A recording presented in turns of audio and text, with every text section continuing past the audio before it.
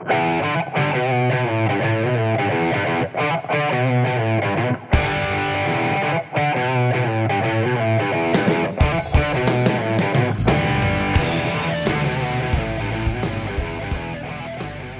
everybody, and welcome back to yet another episode of Rick's Reviews. As always, I'm Brendan.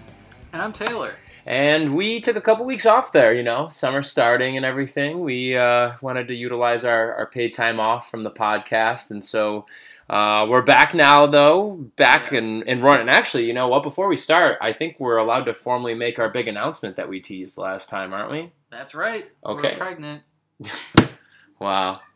You just went right for it. Yeah, Taylor is expecting, and I'm expecting as well. We got each other pregnant. Pretty crazy, yes, just like seahorses do. But no, we actually do have some pretty awesome news. Would you like to share, Taylor? Yes, we're going to be part of another podcast network.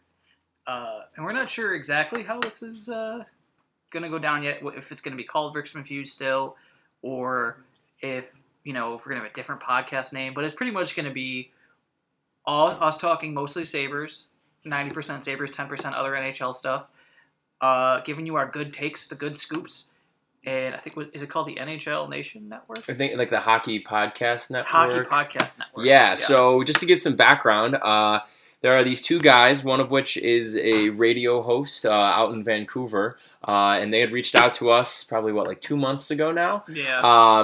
And, obviously a huge part of our podcast of Rick's Reviews is talking about the Sabres, and so they listened and they liked it. And essentially, what they wanted to do is start this network where every NHL team, all 31 teams, have their own, home podcast, essentially. And there's going to be a lot of cross-promotional stuff, so we're going to have guests on from pretty much all over North America, and vice versa, and we're going to be jumping on other people's podcasts, which are going to be really great, but it's all going to fall under this one umbrella hub. Again, it's still very early, so we're still trying to shake out, like Taylor said, what our name is going to be, if it's going to stay Rick's Reviews, or if it's going to be something maybe more Sabres related. And, if we do that, and then, I think our plan is we still would like to keep Rick's Reviews because we still talk a lot about other things besides the Sabres. Yeah. But definitely, once hockey season rolls around, that's going to kind of be like our big focus.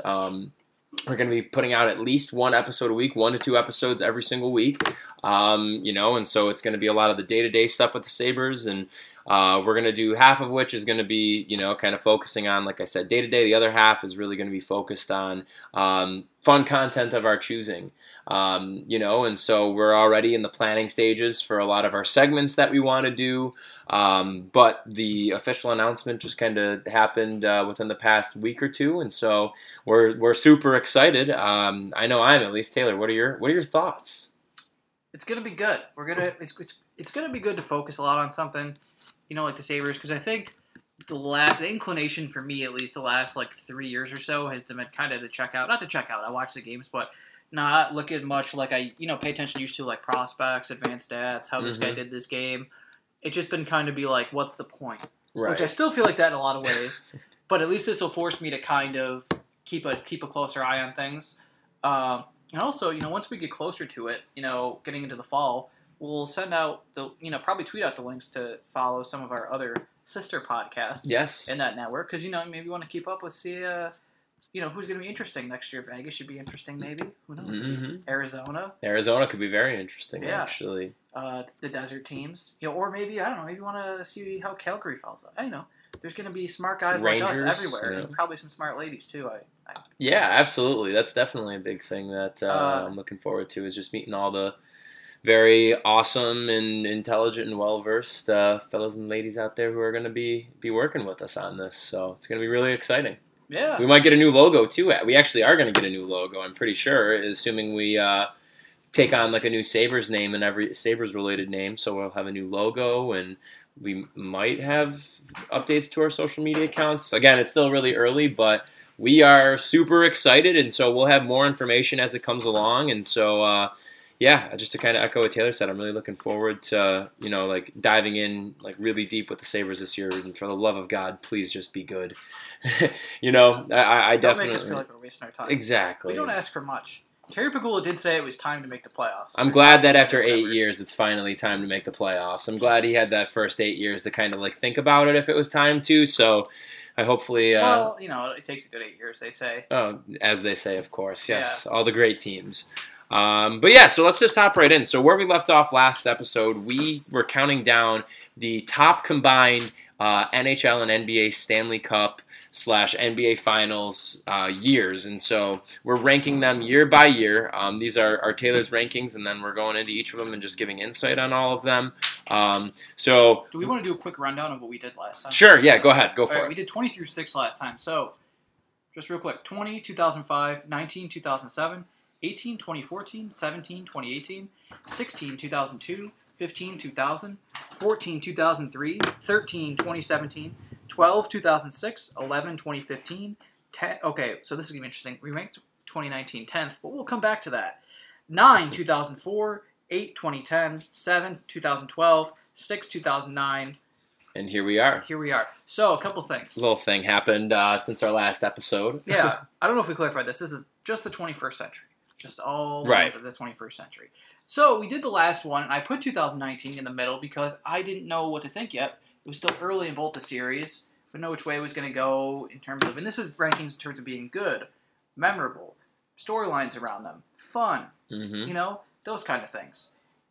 So because of that, and because of everything that's happened since, I decided to move 2019 up. And now that we're, I would say, 2 weeks removed from both series ending, I don't think I'm being a prisoner of the moment when I say this deserves to be right up there in the top 5.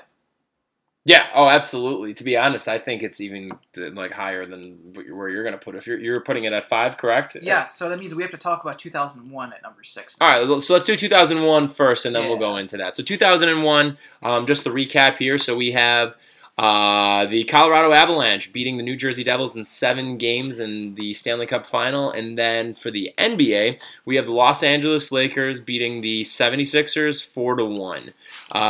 So let's start with the NHL. So that year, to the 2001 Cup, especially memorable, Ray Bourque, if I'm not mistaken, that was his big cup finally. Patrick Waugh, I mean, that Colorado team was pretty stacked, and it was really basically Patrick Waugh's last stand. Right, as was New Jersey, though. I will say that as well. That's a couple of pretty star-studded teams, if I'm not mistaken, for that time period. So that was Jersey's. Jersey was the defending champions. They'd beaten the Stars the year before, so they were obviously great. They had, Brodeur, I think young Elias, if I'm not mistaken, he started after the 2000 season.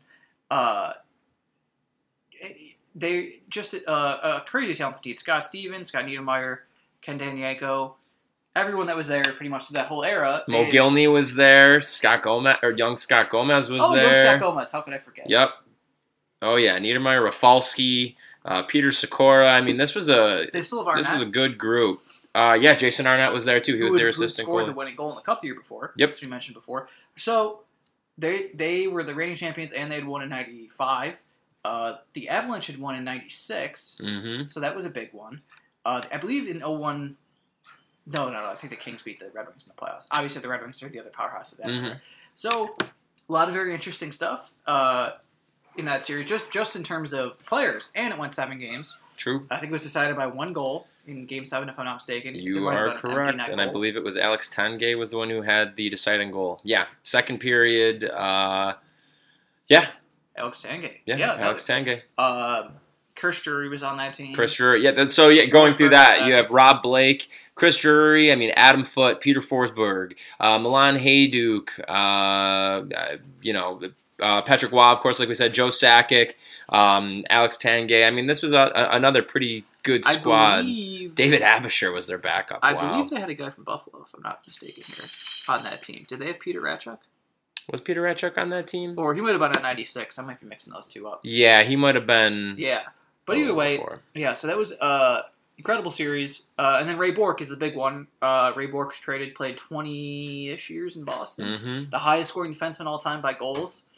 More than 400 goals. And never won a cup in Boston. Played in 2 and lost both of them. So they traded him to win the cup, and he didn't. And he decided to come back for 1 more year and won it. Being extremely old, as we all remember. If you've ever seen the photo of him, you'd be like, what is that 50-year-old man doing on the ice? Why is that coach dressed up in shoulder pads? But Yeah, it was a nice moment. Made everyone happy. They gave the cup to him. He went crazy. So yeah, very memorable. Definitely one of the most memorable cups ever. Moving to the NBA, probably the most memorable 5-game series in sports history. Because on one side you have the Lakers running it back. Now the 2000 Lakers had won 67 games, but weren't super dominant in the playoffs. Mm-hmm. They very came very close to losing conference finals. They were down 15 in the fourth quarter of Game 7, but they won the finals. They came back, they won, they beat the Pacers. They're champions. And the next year, they did not have as good a regular season. I don't think they were the 1 seed. They were not. The Sixers were. No, I mean in the West. Oh, in the West. I thought you meant overall. Sorry. Yeah. No, actually, who was the number 1 seed that year? I would have guessed it was the Spurs, but I could be wrong. But the Lakers they weren't as good in the regular season, and they get to the playoffs, and it was obvious that they were. It was the Spurs, yeah. The Spurs, and the Sixers had or no, actually, you know what? The Spurs were the league champions outright, and then Philly and the Lakers had the same record. Okay, so yeah, the Lakers then beat the Trailblazers, and then I think they swept both of them. And then they swept the Spurs in the conference finals. Mm-hmm. Went 12-0 into the finals against not an easy schedule. No, not an easy road to get there, yeah. And then they get to the finals, and they're facing Philadelphia. Now, this is misremembered a little bit, I think, by people. Iverson was obvious. If you look at the roster, it's not a very offensively talented roster. Iverson's like the guy on that roster. Right. And this is a bad East at that time, too. East has gotten worse. Yeah, essentially that entire team was pretty much running off of AI and like Mutombo on D. Yeah, basically that's the thing people forget. They had a good defense. Yeah. That was kind of the backbone of their team, which is also kind of like the 07 Cavs. Right. Except the 07 Cavs defense wasn't as good. Right. But that 01 playoffs, Iverson has a great 2 first rounds. Conference final, they faced Milwaukee, Ray Allen. Right. And that is one of the series people don't talk about as much, but it's like the Sacramento Lakers series the following year, where people went, pretty suspicious here with all the officiating. I wonder which city the NBA would rather have in the finals, Philadelphia or Milwaukee. Can't put my finger on that one. I'm just saying people have said that before. Of course. But Iverson, shooting-wise, did not have a good conference final, actually. He did not drag them to the final. Their defense kind of did. Right. But otherwise, this team is very underwhelming, though. Yes, they had Eric Snow as a starter, which is not the good. Surefire sign for the aughts that you had a bad team making the finals. Yeah. He was also on the 07 Cavs. But Game 1, Iverson goes off. Yep. Destroys the Lakers.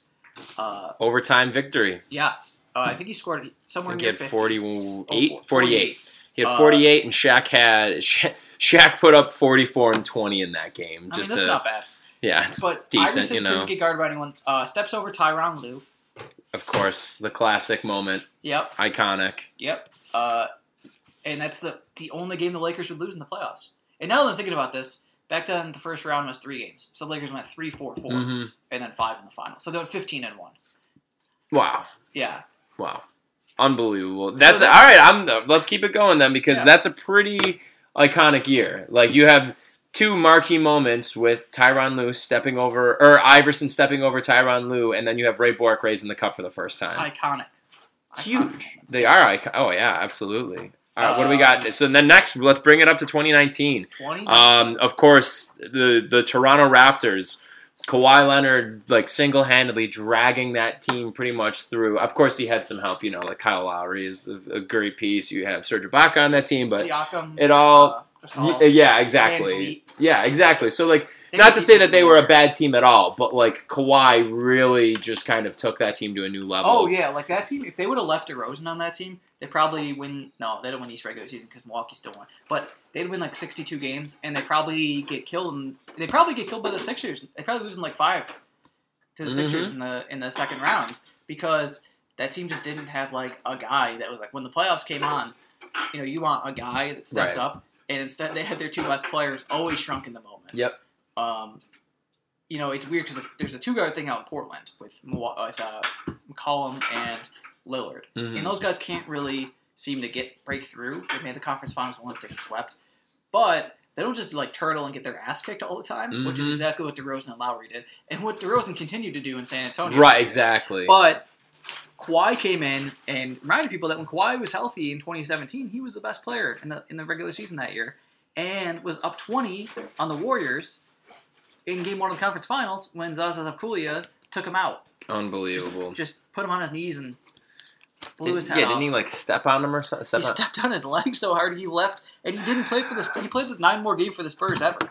But yeah, so cause you wonder if a guy sits out that long, why is he sitting out that long? Is he not right anymore? He said a lot this regular season, 20 games maybe. But then he came to the playoffs and he's like, no, I'm me. I'm the best. Yeah. And he didn't destroy everyone. Obviously, the Sixers put up a great fight. So did the Bucks and the Warriors. But he was the thing that when the going got tough, it's quiet time. Yeah. Which they didn't have. Took over. Yeah. And he was incredible. It's a good reminder because in 2014, he wins Finals MVP. But that was because he had the best series out of what was really great player by committee type thing in San Antonio. Mm-hmm. He didn't have to take anything over because, first of all, they just were destroying the Heat. And he wasn't necessarily a better player. You wouldn't have said during the regular season that you're like, oh, he's the guy over Duncan or Parker. But this time you're like, yes, there's no denying it. He's one of the 3 best players in the league. He's a Hall of Famer. He's having one of the best runs ever. Yep. And if he stays healthy, he has a good chance to be a top 30, top 20 player in NBA history. Absolutely. Depending on how healthy he is and how much longer he can do this. And it was incredible to see that because the Warriors really didn't have an answer for it. And that's another part of the storyline. It's just the Warriors completely falling apart. Right. Well, let's talk about the Warriors then. So, I mean, you look at them, this is really, the last year, what at least seems to be the last year of the Warriors dynasty. Is. You have, Durant not even able to play. They just could not get a gel going, and then now looking after the fact, given that they lost, Durant's now in Brooklyn, Andre Iguodala's out the door now. You bring in Damian Russell, who's a great, or did I say Damian? Excuse me, D'Angelo Russell, who's a great pickup. I mean, he had a hell of a year last year after his turbulent career to date. But back to this team though, I mean, injuries plagued them, and they really just did not have an answer for Kawhi. It's just he willed the Raptors past them. Oh, yeah. And it was remarkable to watch. And so, now, I mean, after you have Golden State, this was their fifth consecutive NBA final. I mean, they won the prior 2 years, and now they didn't even bring it to 7 games, 6-game series, and Kawhi just finished the job. And it was kind of crazy, too, in the series. Every game was a little bit like, oh, every time you watch the game, because every game was good. Game 1 they won, and it wasn't even a great game, but it was like, oh, okay, that's interesting. And then the Warriors win Game 2, right? And winning Game 2 in Toronto, that was pretty big. But it was basically all based on one run where the Raptors went insanely cold. Mm-hmm. Game 3, the Warriors get their ass kicked basically in Golden State at the Oracle. And it's like, holy shit, what's going on? Game 4. The Warriors are winning, the Raptors are playing like shit, and then the Raptors just blow them away in the fourth quarter. And it's like, oh, they're up 3-1. Then Game 5, they try to bring Durant back, gives him a little bit of a lead. He plays, I think, 10 minutes, and gets hurt. His leg explodes. Yep. Yeah.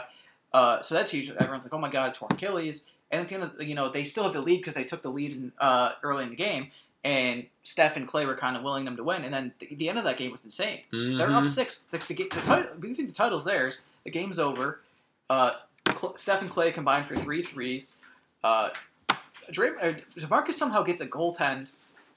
I'm not really sure how that happened on the offensive end. And then I forgot what foul he had on the defensive end, and then turned the ball over. Like 3 things in a row that were insane. Just completely calls you never see. Right. Like what the hell is going on here? Do they not want this finals to go another game? And then it didn't matter because Lowry got a shot blocked at the last second. Go another game. Game 6 is crazy.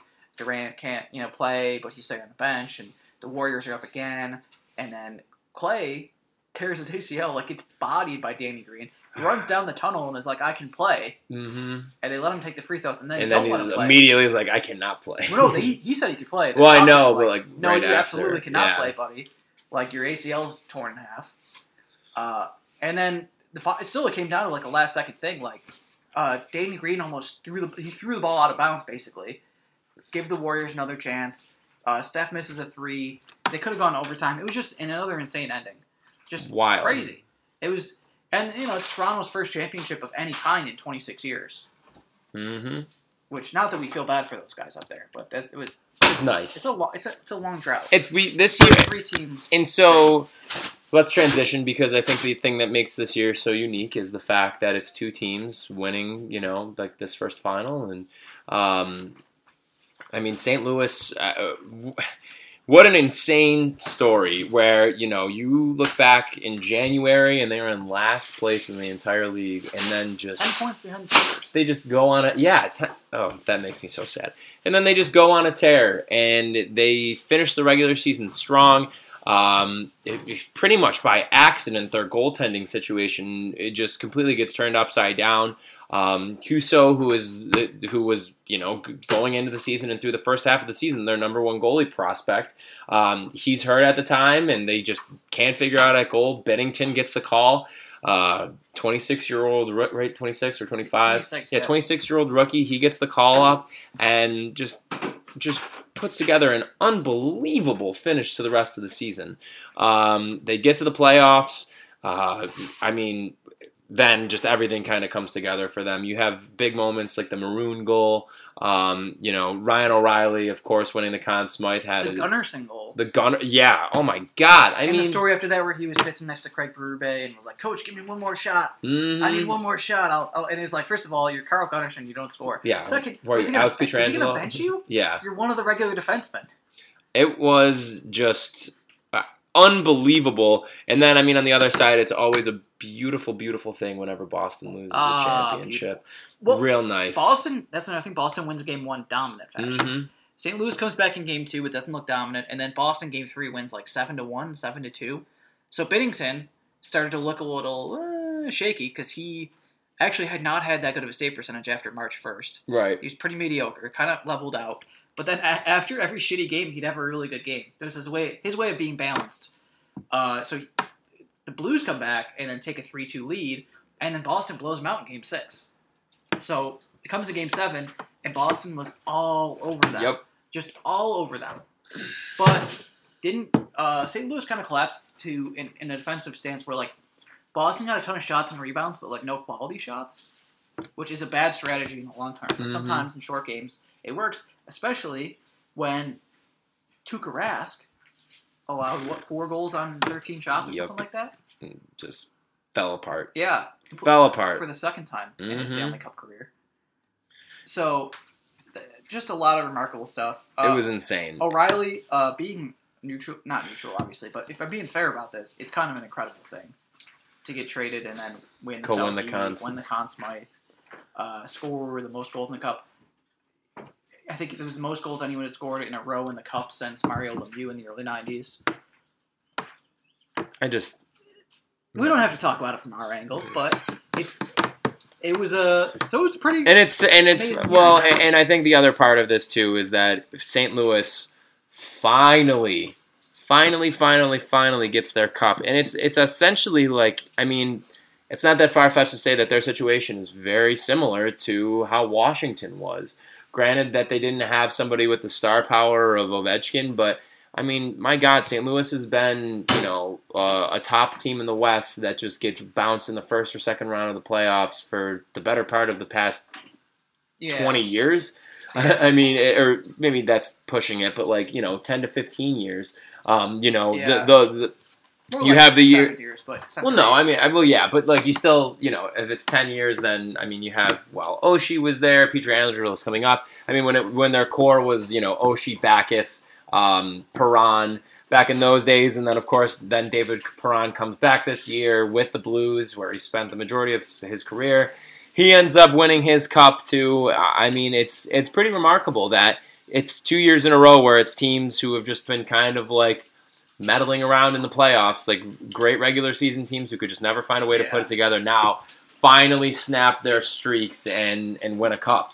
They're not quite the 3 or 4 time President Trophy winning Capitals never making a conference final. Of course, it wasn't the same, but by no means the same thing. But partially why people didn't care as much, I guess, because St. Louis, they made one conference final, they didn't do that well in it, and they just kind of got their ass kicked in the second round all the time.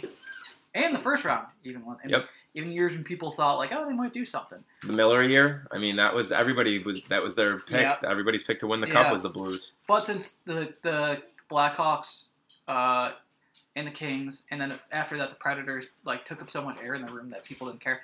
And the other thing, the way they're similar to the Capitals and the Penguins and the Sharks is 2015 the Sharks missed the playoffs. We think their era is over because they're all pretty old. 2016 they make the cup. That 2016 the Penguins had not made the conference final a couple years. 2015 they barely make the playoffs. Halfway through 2016 they're outside the playoff picture. I think they missed their window. They won 2 cups in a row. The Capitals got significantly worse. They won back-to-back President's Trophies and then lost a bunch of guys. Were not nearly as good. Still won their division, and then they won the cup. Yep. And then the Blues missed the playoffs last year. Traded Shattenkirk. Traded Stastny. Yep. They were, selling. And then all of a sudden they weren't. And then, look at the team. You have a good, your core guys, which is, like we said before, your Pietrangelo, Alex Steen, who's been there forever, Tarasenko, of course, David Perron, they bring back Colton Parayko, and then, some of the younger guys. Robert Thomas was playing pretty solid minutes for them by the end and is really kind of showing that, the hype on him is going to be real. At least it seems that way. Yeah, this is why we wanted him and not Tage Thompson. Right, exactly. Of course, the O'Reilly pick. Oh, Jaden Schwartz again with that nucleus. Yeah. But then you have guys, like Ivan Barbashev, first round draft pick. Vince Dunn, another young guy there. Sam Blythe. They had a good mix of Robbie Fabry, a good mix between youth and veterans there. And they only had 2 guys previously who had made a Stanley Cup final, which was David Perron, who made it with Vegas, of course, and then Oscar Sundqvist, who had made it with Pittsburgh in 2016. So, otherwise, besides those 2 guys, everyone else in their first finals appearance, as compared to the Bruins, who, while they had a lot of vets who had been there before. You have Bergeron, Chara, Marchand, Krejci, and Tuukka Rask, who had all been there 3 times previously. Yeah. And then it's just insane the way that they turned around. It's going to go down as one of the greatest turnaround, if not the greatest turnaround story in the history of the NHL. Unbelievable. There's no way that's ever happened before in sports. No, that happened in arena football last year, but I don't think not quite the same. Yeah, people won't remember it the same way. But yeah, all right. So, do we want to move on in the top 5 then, or do you have any last thoughts on this? Not especially. It's going to be an interesting one because the Blues weren't really elite at anything at all. Not really at goal scoring. They don't have as much top end talent. The blue line, pretty good. Yeah. And then Bennington was just kind of fine by the time the playoffs happened. So, an interesting champion. Yeah. But after that, we have 08, number 4. 2008. So in the NHL, we have the Detroit Red Wings against the Pittsburgh Penguins in the first of back-to-back matchups for these two. This time, of course, you have the Red Wings coming out on top with Henrik Zetterberg scoring the game winner in Game 6 of that series. And then in the NBA, for what did we say we were at 2008, right? And then the NBA, we have my Boston Celtics, the only Boston team that I like, beating the Lakers, the Big Three, getting their first championship. Only championship. Excuse me. Sorry about that. But yeah, so let's do NHL first this time. Yes. Okay. So this was a great series, and it didn't have to be. It looked like the first 2 games it wouldn't be because the Red Wings were way better. The Penguins, basically at that point, I think were 21-year-old Crosby, 22-year-old Malkin, a 20-year-old Stahl, Letang, who was also around 20, and they had a couple older guys. I think they had Hossa that year. They got at the deadline. And then they flopped him the next year to Detroit. Yeah. Or he left. That's what I mean, yeah. Sergei Gonchar also. Yeah, you have Max Talbot was there. George Laraque. Oh my gosh, this team. Peter Sikora. Pascal Dupuis. Yeah, I mean, on D, you have, a young Chris Letang. Yeah, Gonchar, Orpik, Ryan Whitney. Not great. Not great, besides, your stars. Yeah, so... And then, I mean, the other hand, though, the Red Wings, this team. Incredible, because it has 2 of the best centers in the league, both operating line at their primes, which is what Crosby and Malkin would eventually be, but we're not yet. Exactly, not 100%, even though they scored like fucking crazy in those playoffs. Those guys are amazing, and they also had one of the best defensemen in NHL history still kind of in his late prime, still crazy good. Mm-hmm. Nick Lidstrom. Yep. And then, no, I don't think any of those guys I think Zetterberg might have led them in playoff scoring. But they had another guy, Johan Franzen, who went insane in like the second or third round. Yep. I mean, this team in general is just so deep in terms of the talent. Do you mind if I go through and just rattle off some names for to fill out the rest of the roster? Go ahead. The amount. I mean, so you have Tomas Holmstrom, who was there for his 4th Stanley Cup appearance. Like you said, with Franzen. Young Valtteri Filppula. Darren Helm is there. And then, of course, like we said, you have Zetterberg and Datsuk. Chris Draper, who was there for his 5th Cup. Darren McCarty, who was there for his 5th Cup. Not that he was, Kirk Maltby was there for his 4th Cup. I mean, this is just dynasty stuff. Dan Cleary they have. And then on defense, you have Kronwall, Rafalski, Chris Chelios, Brad Stewart, and Nick Lidstrom, and then, of course, the Dominator and Chris Osgood in goal.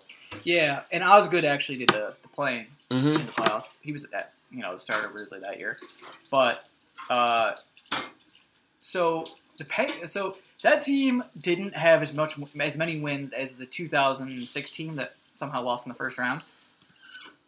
But once the playoffs got rolling around, they had Nashville in the first round and kind of stumbled through the first 2 games. Mm-hmm. Then I think the last 3 games to beat Nashville, swept Colorado, and then Game 4 won 9-0, and then won the first 3 games of the conference finals against Dallas. So you don't really see runs like that. No. Where they just, we're just gonna win like 10 games in a row in the playoffs if you don't mind. But at the same time, the Penguins had a pretty, they had enough talent where it was like, yes, we're the young team. We probably shouldn't be here yet. We only have 2 or 3 guys who, have really been in this position before. Mm-hmm. And it doesn't matter. We're going to make this interesting. Because Game 3, the Penguins win, and then the Red Wings go up 3-1 in Game 4. Right. And in Detroit, Game 5, the Penguins, I think, score a late goal to tie after seeing the Red Wings are going to win the Cup. And I think won in double overtime. And I forgot who scored in double overtime. But it was a huge thing. It was incredible. So that Game 6, really tightly played. All of a sudden, they look like 2 evenly matched teams. And it comes down to like a crazy scramble at the end. There's a shot gets up, Osgood stops it, game's over, Red Wings win the Cup. Their 4th Cup with this kind of team together was unbelievable. It was a crazy good series. Definitely. And it was a sign of things to come, because the series next year was better, but we've already talked about 2009. Of course. The NBA Finals was not as good. Right, exactly. All right, so then the NBA, you have the classic rivalry renewed then between the Celtics and the Lakers in the 2008 Finals. This is the first time since 2000, I believe, that it was the top seed from each conference faced off against each other in the finals. So, really? A lot of So a lot of hype going into it. Of course, as I said before, on the Celtics side, you have the big 3 with Pierce, Allen, and Garnett, along with, a pretty solid group all around, filled out with some veterans. Like you have, Sam Cassell was on that team. You have Tony Allen was there. Young Rondo was there. We can't forget our boy Brian Scalabrine. Huge important role. Yeah, but beyond that, James Posey, Kendrick Perkins again filled out that lineup. Eddie House, Big Baby Davis. This team was top to bottom, like a really solid, well filled out team. Both from their starters and on the bench. And then, of course, the Lakers. You have Kobe there. You have Lamar Odom, Pau Gasol, Derek Fisher. Those and that's classic Pau Lakers. Got traded there. Yeah, exactly. So that was a very controversial trade. Right. That was a big thing. Bynum was there, but I believe he was hurt, if I'm not mistaken, or he got hurt in the playoffs at some point. I think so. And then Trevor and young Trevor Ariza too. So going through, Celtics take Game 1 pretty handedly. And the Celtics that year, that was important because it was the first year together. Yep. They won 66 games. And they Huge. Went to 7 games with the 37-win Hawks. Young LeBron and his not-so-great team brought them to 7 games. But then they did well against the Pistons, mm-hmm. but they had a lot of playoff experience. So it was people didn't really know what to think. And so then again, you move on then to game 2. Celtics take the 2-0 lead there. Pierce has a big game, putting up 28 points for them to match Kobe's 30 that he put up. Next game then, moving on to game 3, it's a little bit lower scoring. 87-81, the Lakers take that, bring the series to a 2-1. They're down 2-1 now. Kobe goes off in that. He almost puts up 40. Then game 4, we have the Celtics. Big comeback game. Yes, the big comeback game. Yes, game 4 that was. Yeah, so the Lakers are up 24. And Celtics end up coming back to win 97-91 in that one. So that was pretty huge. 35-14 lead after the first quarter for that one for the Lakers, which is just insane. And then the Celtics, to end the third quarter, go on a 21-3 run. Amazing. Unreal. So then moving on to game 5, this is where Paul Pierce really kind of took over in this series. He puts up 38 and 8 assists in that one.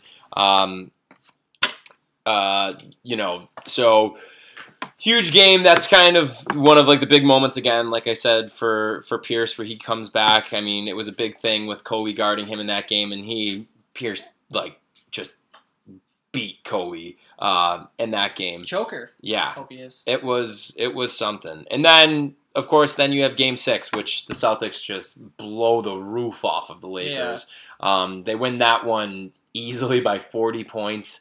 Again, Celtics are led by Allen and Garnett. They each put up 26 in that game. Garnett goes for the double-double there. We did forget something important in this series. The injury. The heavy air quotes injury. The injury that was not... The Paul Pierce poop. The poop story, yeah. I mean, he said that as a joke. I know he did. Yeah. But I think it's the most... I think if you use Occam's razor to determine the simplest outcome, it's got to be that, right? Because he acts like he got murdered, not just to draw the foul. Mm-hmm. He has the training staff comes out. He tells him he's really hurt, needs a wheelchair, and then like 3 minutes later, he runs back down the tunnel. Yeah. Not hurt at all. Crazy. He could have just had a really bad cramp and didn't know what it was. The cramp is a possibility, but he's holding his knee. Right. So one of those classic knee cramps. This is tough for me. So as I had said before, when it comes to the NBA, like the Celtics are my team. The reason that they are my team is just from when I was younger. I've always loved them. Pretty much when Paul Pierce got there. Paul Pierce is like, I know this is gonna probably hurt you a little bit, but Paul Pierce is like growing up was my favorite player in the NBA, hands down. Well, I know you don't like that. See, if you would have said Rondo, no, God no. Paul Pierce though was my favorite player in the league. I like them going back to like Antoine Walker, like the first. Antoine Walker ruled. He was awesome. Yeah. The first go around with him. But he also didn't rule. Yeah. That was his problem. Indeed, it was. But so by the time this comes around and you get to I forgot where we were even going with this, but I was just Paul Pierce pooping. Right, Paul Pierce pooping. Yeah. So by the time you get to this point, though, I mean, just this big 3 team and the hype that came around them. I mean, this really was the thing that started like superstars teaming up. Like I guess like in the modern NBA. In this way where you're getting 3 guys like this in terms of what we saw with the Heat and then of course later then with the Warriors as well. And so the hype going into this whole series is huge, and Paul Pierce again has a stellar series up until this point, and then you're in the game, or you're in a huge moment in this series, and he goes down, and everybody, because this was in the Garden too, in the TD Garden, and so everyone's silent. Like I remember watching that game, and literally like I was on the verge of tears, like just ruined if he was not going to be able to come back, and then he comes back out, and like. That moment where like the camera goes to him and he's like jogging like down the hallway, just straight up euphoria. And he comes back in and if I'm not mistaken, just starts like banging threes. He had a couple of pretty clutch ones. I'm forget what game was it? Was that in game 4? Was that the comeback game? That's a good question. I thought it was 6. Maybe it was 6. But we got to think here. Is that what your guess is? What do you mean? That he had to poop? No, I really don't think it is. I would say, I mean, maybe it was. I'd like to think that it was just like a cramp, like a really bad cramp. It was game 1. It was game 1 that happened? Yeah. They also came back in game 1. But yeah, Pierce, I don't know. I mean, that's very weird. What else would take that quick that you were just like, oh, unless he's being a huge baby. He probably had to just go to the bathroom. I'm not gonna lie. I think I Right. just like romanticize it in my mind because I'm like, no, something was wrong. But he probably did just have to take a shit. But I mean, yeah, it was, yeah, and so The other thing with this team, the wheelchair. I can't even get they over were tied for the worst record in the NBA the year before. that. Mm-hmm. Paul Pierce missed most of the year. Yeah. They kind of tanked because it was the Durant-Oden draft, and they missed out. They didn't get either of them. So they traded their draft pick and Al Jefferson, who was a good young prospect at the time. No, hold on. They didn't know. They traded their draft pick to get, and a package to get Ray Allen. So then everyone's like, so what the hell? You're just going to have this team that's like, what, maybe make the playoffs in the East? You know, because no one knew how good Rondo was going to be or anything like that yet. And then they traded for KG in, like, August, I want to say. And then everybody was they like, traded Al Jefferson for oh my KG. God. Yeah, they traded Al Jefferson for KD and other pieces. I gotta say, it wasn't a good trade in Minnesota. KG finally gets, you know, to play with a real, like, team around him. And I think things went pretty well. Although they didn't win another title, but, you know, Rondo, that was the other big thing. Rondo went from, like, random guy who wasn't that highly thought of to this guy Elite really good. point guard, like Yeah. passing point guard, like the way that he was able to distribute the ball was... Yeah, and then eventually he was the best player in the team. Yeah, at in one point. 2012. Yep, or yep.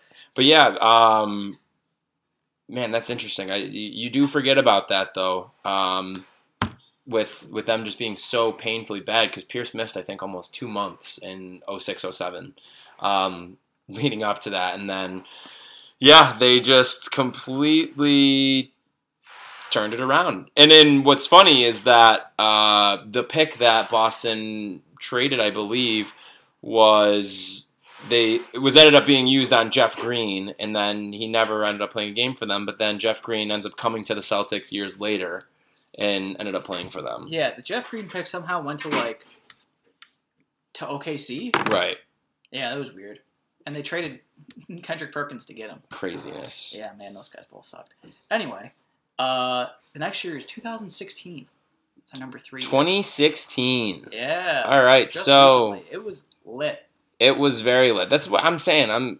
I might have some disputes with you, but so of course 2016. I mean, LeBron goes back to Cleveland and gets them their final. Unbelievable story that we will get to, and then in the NHL, Pittsburgh, they somehow resurrect, and Phil Kessel gets his first cup. The second half of that year, when they fire Mike Johnson and go with a superior Mike Sullivan. Mike Sullivan, of course. It changed everything. So they was just like, Mike Sullivan came in to the super talented team that was out of a playoff spot and was like, okay, what if we just let our good players do what they're good at? And it worked. All of a sudden, they went crazy hot, like St. Louis this year, but way more talented. Mm-hmm. But that flipped the narrative of the way we think about this Penguins era, because they were on a track. We were just talking about 08, when they did surprisingly well. They win the Cup in 09. In 10, they make the second round and lose to Halak, basically. Mm-hmm. And everyone's like, oh, that shit happens. You know? 11, that's when Crosby gets hurt. He was a freak that year, though. I will say that about Halak. Yeah, he's wild. Yeah. Yeah. That was a crazy thing. Well, anyways, Yeah. though, sorry. Pretty weird. He wore assless chaps under the ice all the time. Yeah, That was weird. Definitely It was a weird weird. choice. I think that's why they lost the conference finals. He got a little cold. Probably. But so the next year, Crosby gets hurt, and he was basically hurt for 2 straight years. Malkin was also kind of hurt that year. They blow a lead in the first round this time. They lose to Tampa, Unreal. and then 12 they come back, and it's that insane Philadelphia series where every game is like 12-9, and everyone just beat the shit out of each other. Right. And then the following year is they get to the conference finals and just get smacked by Boston. And then 14, they lose in the second round. They run into Lundqvist this time. Who 7 was games. just out of his mind that entire Yeah. playoffs. But that's when Bilesma gets fired. Mm-hmm. And now I'm losing that. Ray Shero. Right. Yeah, he gets fired too. Mm-hmm. So they're both gone. And they hire Mike Johnson. They hire Jason Botterill. Jim Rutherford. No, not Botterill wasn't. They did- he they was did already have- there, wasn't he? Maybe. I think he was He already. was the key to everything. That's why they're sucking down. I know, man. But Rutherford, and they screw up kind of at first, because in 2015 they just kind of suck, and they lose in the first round in 5 games. And then, like I said, they get to that point, they trade for Phil Kessel, and he does nothing, and then all of a sudden he goes off. Then the playoffs happen, and then all of a sudden it's like, oh my god, Phil Kessel is the best player on the team. Yeah. So it's going to win the cup. Phil Kessel scored like 10 or 12 goals in the playoffs. Crosby was really good. Matt Murray was another story. He was a rookie goalie. Unbelievable. Because a lot of their playoff failure was tied to how bad Marc-Andre Fleury was in some of these playoffs. Right. Even though he's been And he a lot suffered better a since. concussion, though, so it wasn't even like he was, Yeah. was supposed to play. Yeah. No, Murray takes over. he plays even fewer games than Bennington in the regular season. They win the Cup against San Jose, who we mentioned before. San Jose left for dead. Mm-hmm. And then they're like, you know what if we don't put John Scott in our lineup? What if we get rid of Mike Brown? And just let's go for it again a different way this time. And they're really talented. And a lot of their guys were getting older. They were a young team. Mm-hmm. Vlasic, Burns, Pavelski, Thornton, Marlowe. And then Logan Couture went off in the playoffs. Yep. Got more than 30 points. Noted Bills fan. He was incredible throughout when they beat St. Louis in the conference finals. Mm-hmm. When they won in the second round. They were incredible. So that was a really cool. Those are two dual cool stories at the same time. Although the Cup, it was fine. Fine, 6 games. It was only 6, yeah. Yeah, nothing crazy happened. No crazy end. Crosby won that faceoff that set up a winning goal in, I think, overtime in game 3 or 4. Something like that. One of the two, and then Couture said Crosby cheats on faceoffs. Or something like that. That was pretty much classic. I forgot about that. All right, well, let's talk about the NBA then. So that one, holy shit. That was, honest to God, I would really, really have to think about it to think of something else. But if you had to ask me off the top of my head, what is the greatest series or finals of any sport I've ever seen, like, I'd have a hard time picking something other than that one. Ooh, I disagree. Really? It's not that great of a series in terms of basketball. The moments, though, in it, that's one of the most memorable for me, at least. It's memorable, there's just so much. What surrounds the series. Yeah. Because that's a huge part of it. It's the story. I think as far as basketball series and what you get out of it, if you just say, I want, what did we get out of this series? I think number 1 of this decade was 2013. Number 2 was this year, and number 3 was 2016. Okay. Because there's so many bad games in that series. But I just, you know what? But the thing is I do remember 2013, and, that was the best basketball. But, for me, I just think about it from, the perspective of, what do I remember most? And you have so much you can go through with that. I mean, the block on Draymond. Kyrie's shot, block on Iguodala. Or Iguodala, I mean. Yeah. Kyrie's shot, I literally was, speech. I was... I lost my mind. Not my boy. Kemba Walker is now my boy, everybody. Yeah. Team Kemba always. We'll talk about that another time because I have some thoughts on that. But, I mean, that's the thing. Is just, it is just... And of course, LeBron, bringing home the championship for Cleveland and essentially just, losing his mind and crying and everything. It was unbelievable. All the storylines surrounding that. It was actually right after Believe Land came out, the 30 for 30, about how Cleveland sucks and never wins anything. Right, exactly. And it came out, literally a month before that, and then they won the title. Awesome. Unbelievable. Go ahead. So, what do you thoughts? So obviously that has the angle where Cleveland didn't win a title of any kind for 52 years, I want to say. 52? Yeah. And the Cavs had never won a title, and the Cavs are a very bad franchise. The Indians, kind of a bad franchise outside of some fleeting success in our lifetime. The Browns, you guys say more. Their hockey team moved. Very sad city. We can relate. Yeah. So, but they, after the loss of LeBron, did exactly jack shit for 4 years. Mm-hmm.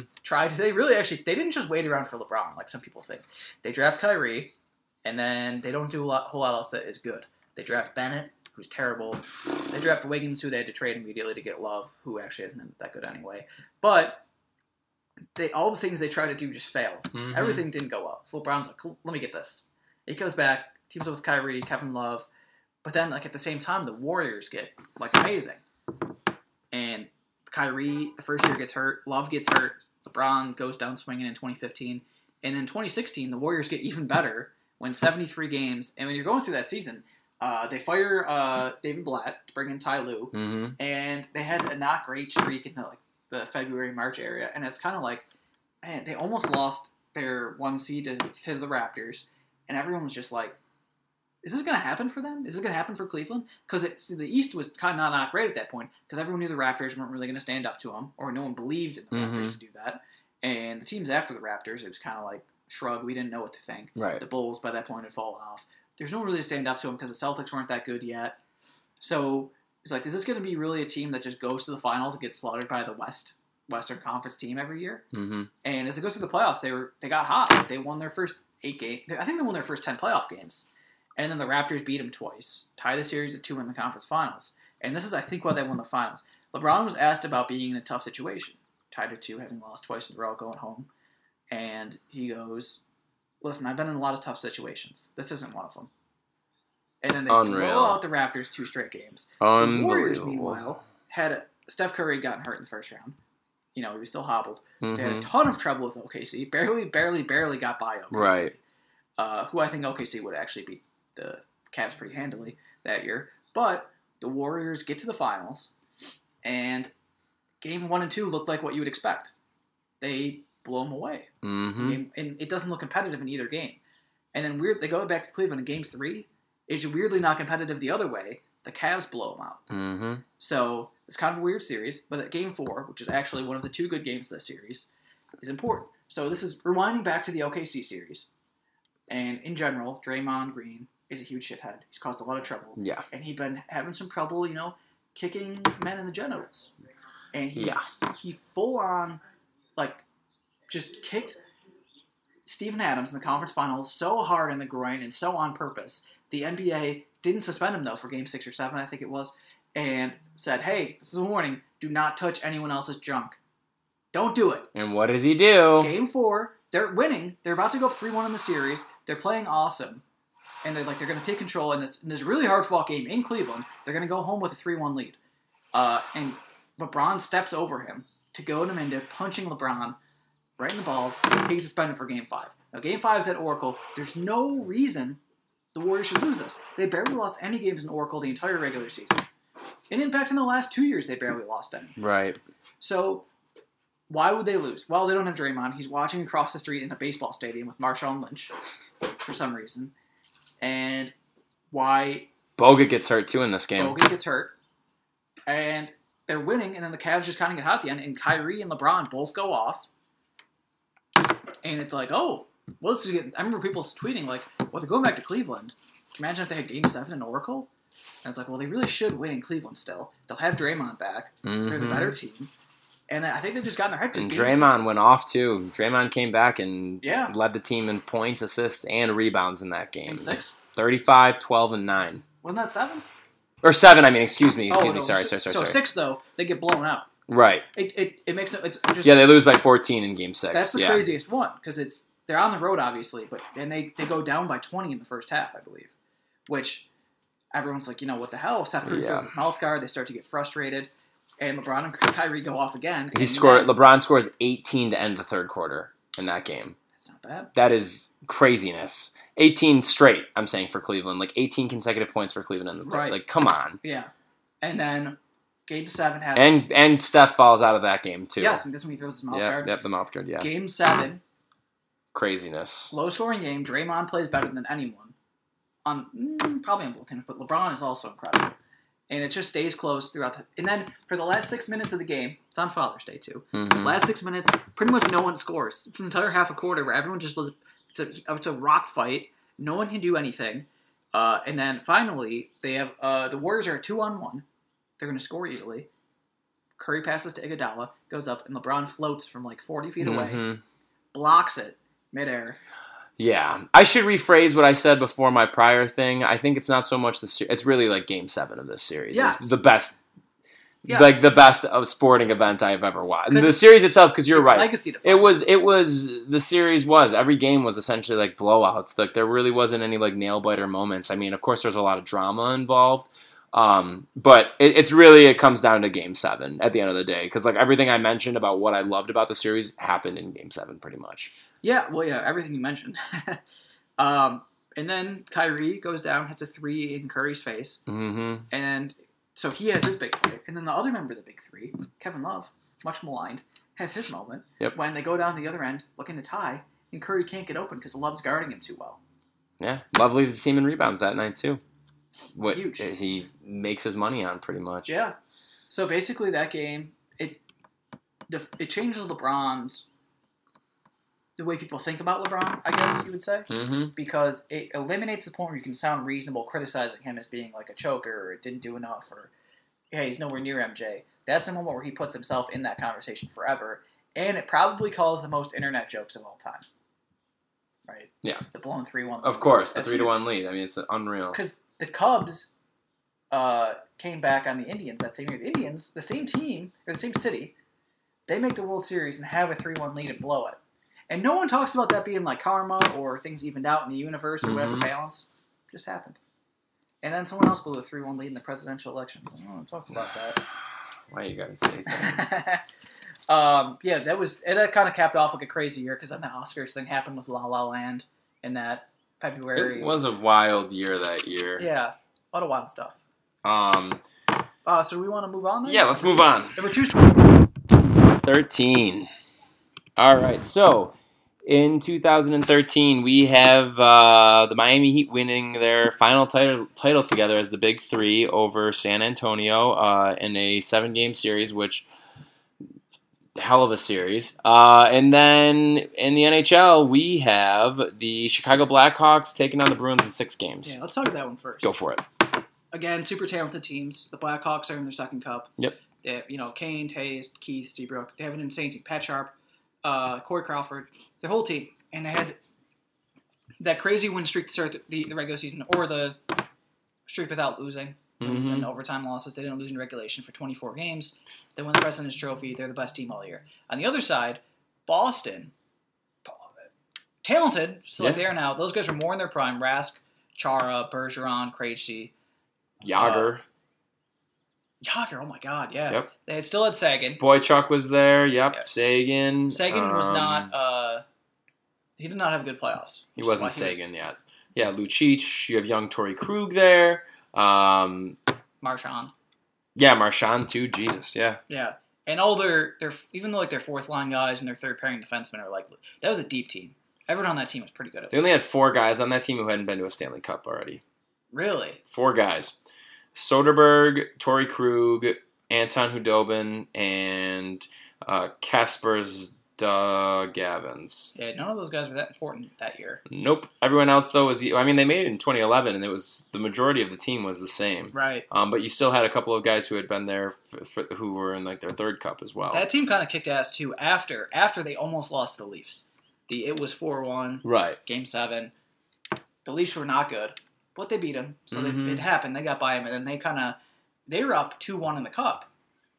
And in Game 1 was a triple overtime game against the Blackhawks ended up winning. It was like some random rookie whose name I don't remember ended up scoring in that one. And then the Bruins win 2 in a row, so it's like, well, they really could be up 3-0. And then the Blackhawks just kind of came for them, and like they scored several. I forgot what the total was, but a ton of goals with Chara on the ice.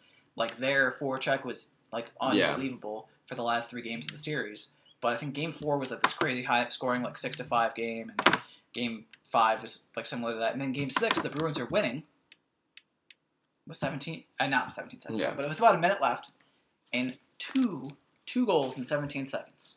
Who could forget? And it was just crazy flip because it was like, oh, we're going overtime, to, oh my God, the Blackhawks are going to win the Stanley Cup within 17 seconds of game time.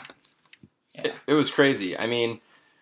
Yeah, that's Chicago. I mean, Chicago really... That was their best team. Yeah, absolutely. That's exactly what I was going to say is, that was kind of the moment where they... I mean, of course, they had another cup win coming, but they really kind of cemented themselves then. Because, I mean, obviously, they had the star power on that team, but even beyond that, though, I mean, they had a lot of really good complementary players. From, like, young Brandon Saad, young Andrew Shaw, Nick Leddy's on that team. Again, like I said... who else do they have? Yarmulson's there. That's still relatively early in his career. Hosa's like the best defensive winger in the NHL at that point. Yep. They were solid. Yeah, Brian Bickle, who filled in for them pretty nicely. He had a great playoffs. They got him a big contract. Yep. Did he have one of the goals? One of the goals was like Boland. Boland had one of the big ones too. Shaw was the one who had the triple overtime winner. No, I was going to say the 2 goals in 17 seconds. I think Boland had the second one. I don't remember who had the first one. But anyway, yes, great series. We want to break in here right now with some breaking news. Oh, yeah, what happened? Bad news, sad news. Uh-oh. Jared Lorenzen died. He was 38. Jared Lorenzen, hefty lefty. Oh, really? Yeah.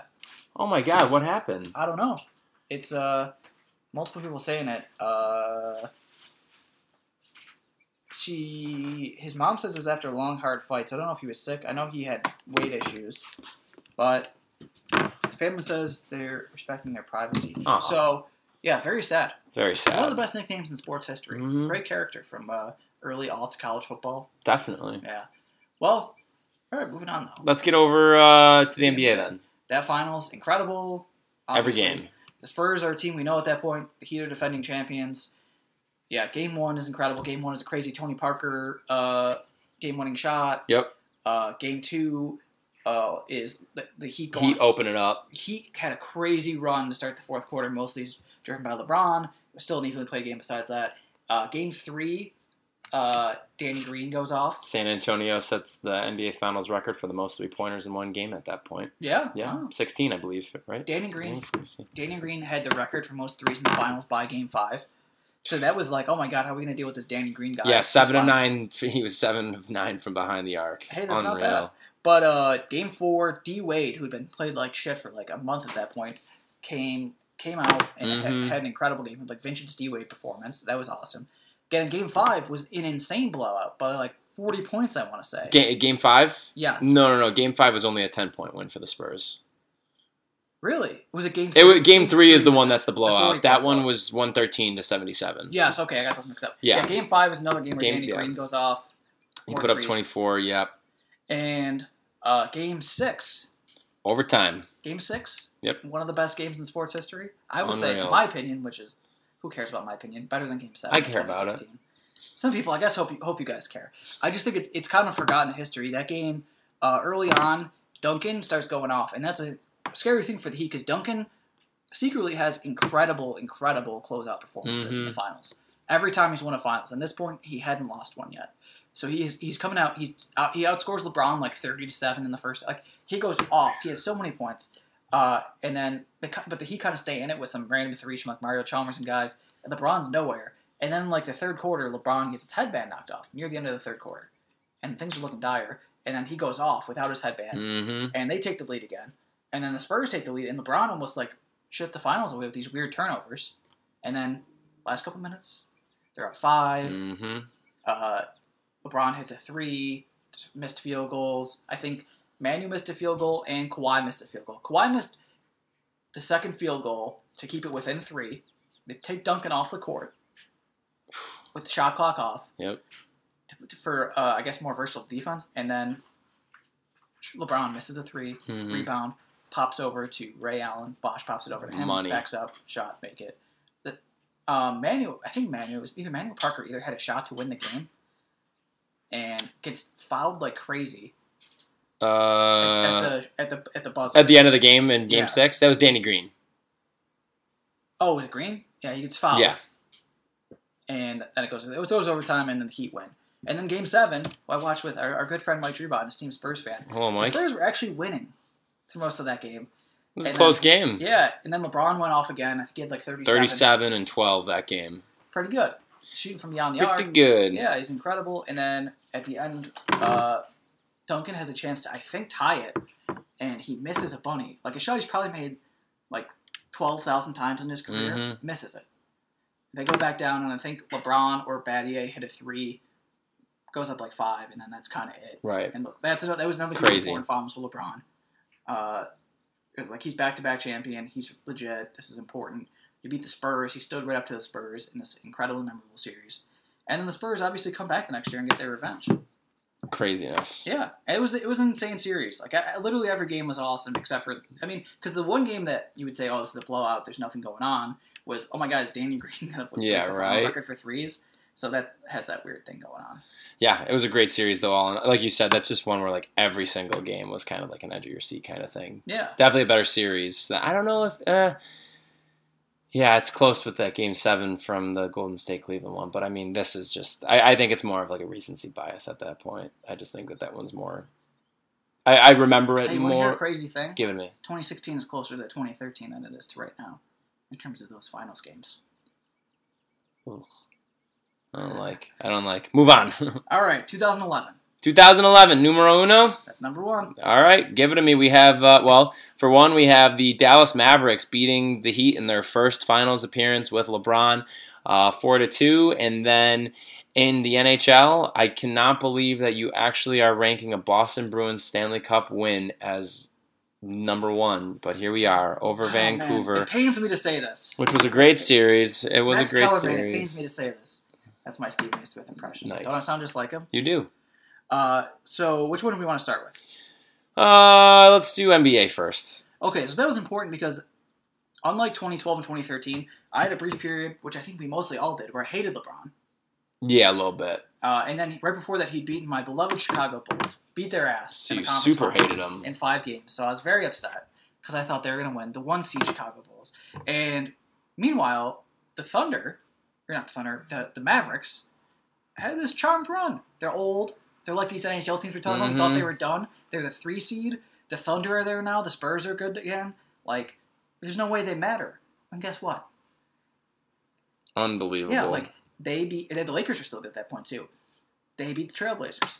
They beat the Lakers. They're not favored in any of these series. They sweep the Lakers. They beat the Lakers by 1 million points in game 4. They get to the conference finals. They beat the Thunder, who people think are going to beat them at that point. And then they get to the finals, and I think they got beat bad in game 1, and they're down big in game 2, and Wade hits a 3 and looks at their bench and like does something. I forgot what it was. Kind of laughs at him, shimmies in front of their bench. And then they go off on this crazy run. They win the game. And it was like, oh man, could this team compete? And it's one of the early pros of something we don't really think about now. But they were one of the first teams that wasn't super athletic in the way we think of basketball teams now, and didn't have drive to the rim well. Definitely not in that way, but they could shoot. Yeah, and they could win because of that. So that was huge. And then they were a really, really interesting team, like that Mavs team. Yeah, and it was very interesting. And then LeBron kind of melted down in that series. He had a game where he had 7 points. He was terrible in fourth quarters the entire series. And then game 6 happens. I watched it at your house. Yes, this is true. Dirk didn't even have to go off. He had this incredible playoffs that kind of defined him as a player.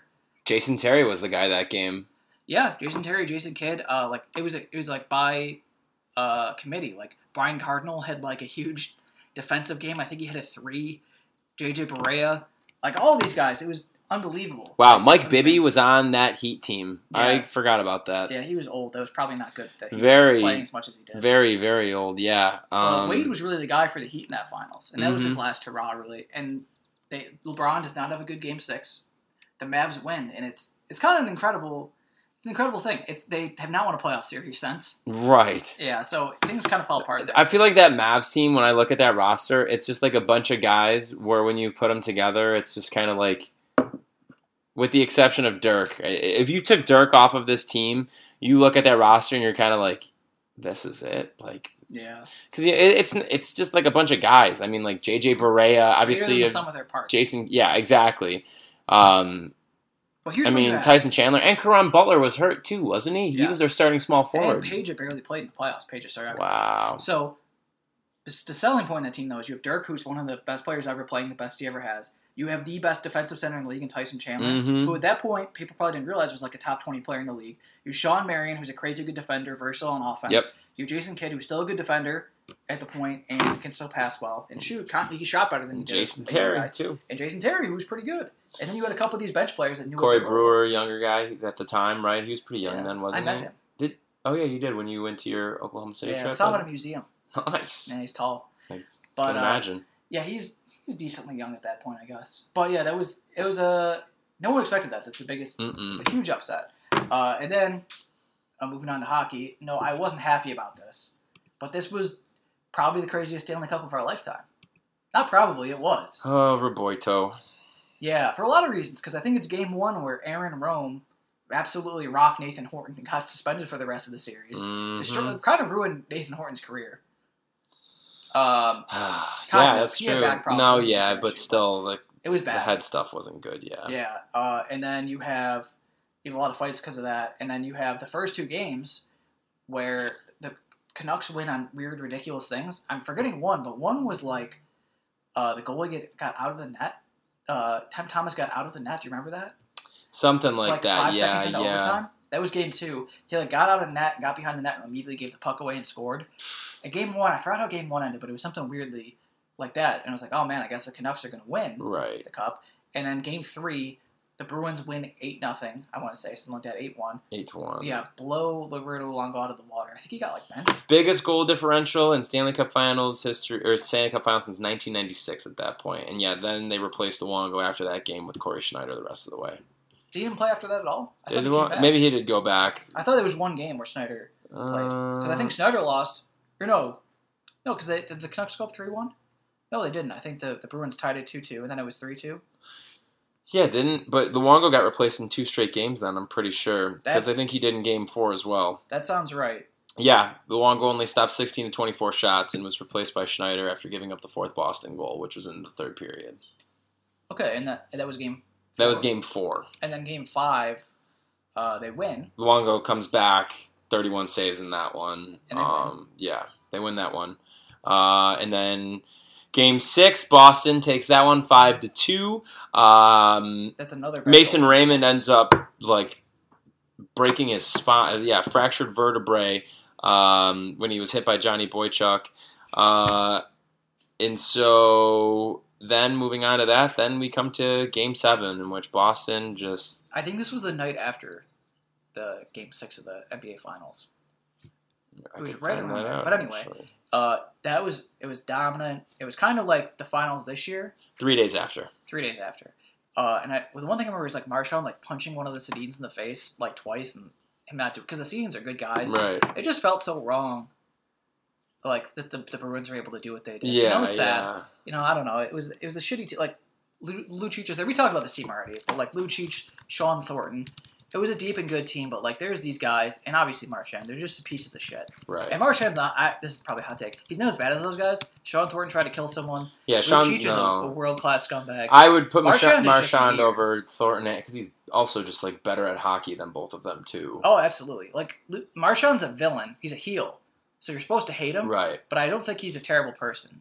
He's kind of a baby. Yeah, definitely a baby. But those guys are scumbags. He is a baby, but he is not baby. He is absolutely not baby. You know who's baby? Linus? Moose? Multiple people are baby. In this sense, I was gonna say Rasmus Dahlin is baby. Rasmus Dahlin is definitely baby. Yeah. Yes. Linus is also baby though. Mm-hmm. Yeah. This is true. Just in terms of their relationship as cats. That is true. Moose is definitely not baby. Moose is baby because he's just baby to me, but in terms of their relationship, Linus is baby. These are my cats we're talking about. Sorry. Yes. Anyways. They've made multiple appearances. They have, several times. Yeah, so that was pretty much it. And then Vancouver tried to burn their city down. And not good. Yeah, there's a great photo of two people just kind of making out hardcore on the ground in front of all the wreckage, and it's very cool. It's a very cool photo. Yeah, weird, but Two cool. extremely cool people. Yeah, for sure.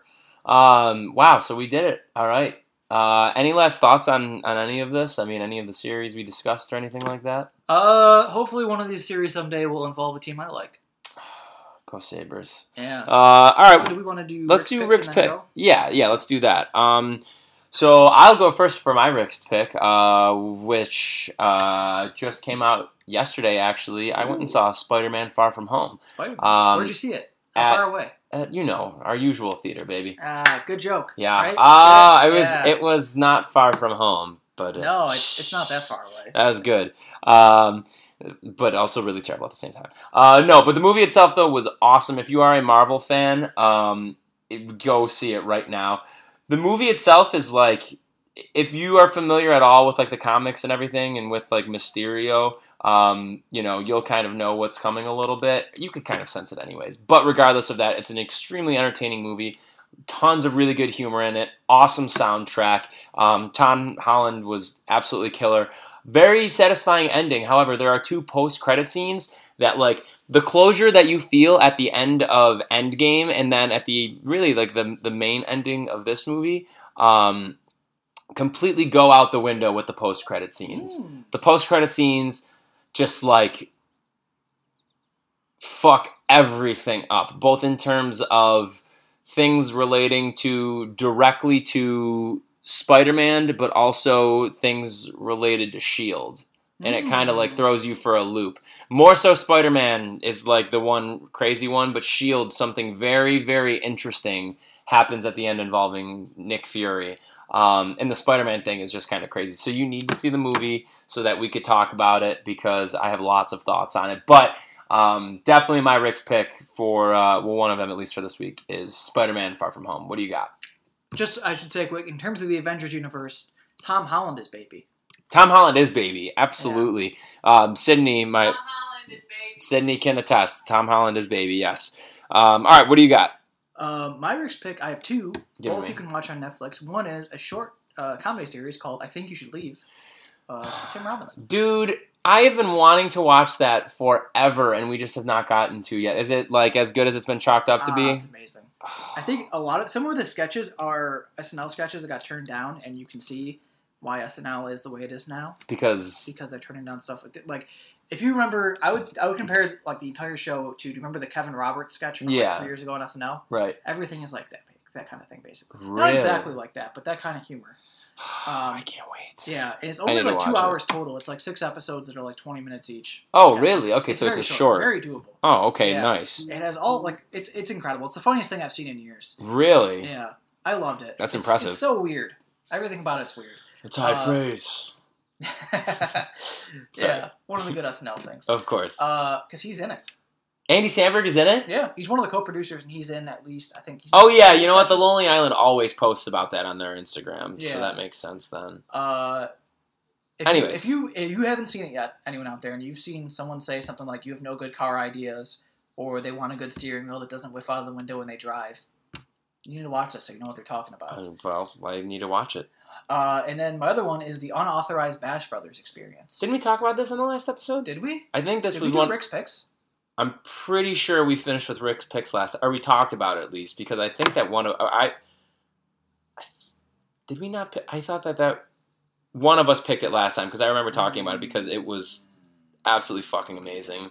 Anyways, let's talk about it more because new things have happened. Like, did you see that they fucking brought Jose Canseco out during one of their concerts? Yes, Jose Canseco. If you want him to do something, he will absolutely do it. Yeah, he just walked out with the bat. Nothing but time. Oh my god. Oh, I could talk about that any day. I actually the want to watch funniest thing in that that is soon. the real thing that it's one of the jokes in there that Jose Canseco, Andy Samberg, so as a Jose Canseco says, like, Madonna wanted to have sex with me, but I was like, nah, not interested. Mm-hmm. Some variation of that. In real life, Jose Canseco actually maintains that Madonna was interested in him, and he said no. Totally. Whatever. Yeah, I mean, Sure, whatever. Man. Good for you, Jose Canseco. Whatever helps you sleep at night. Yeah. Oh, man. Yeah, I agree. That is a great Rick's pick. Do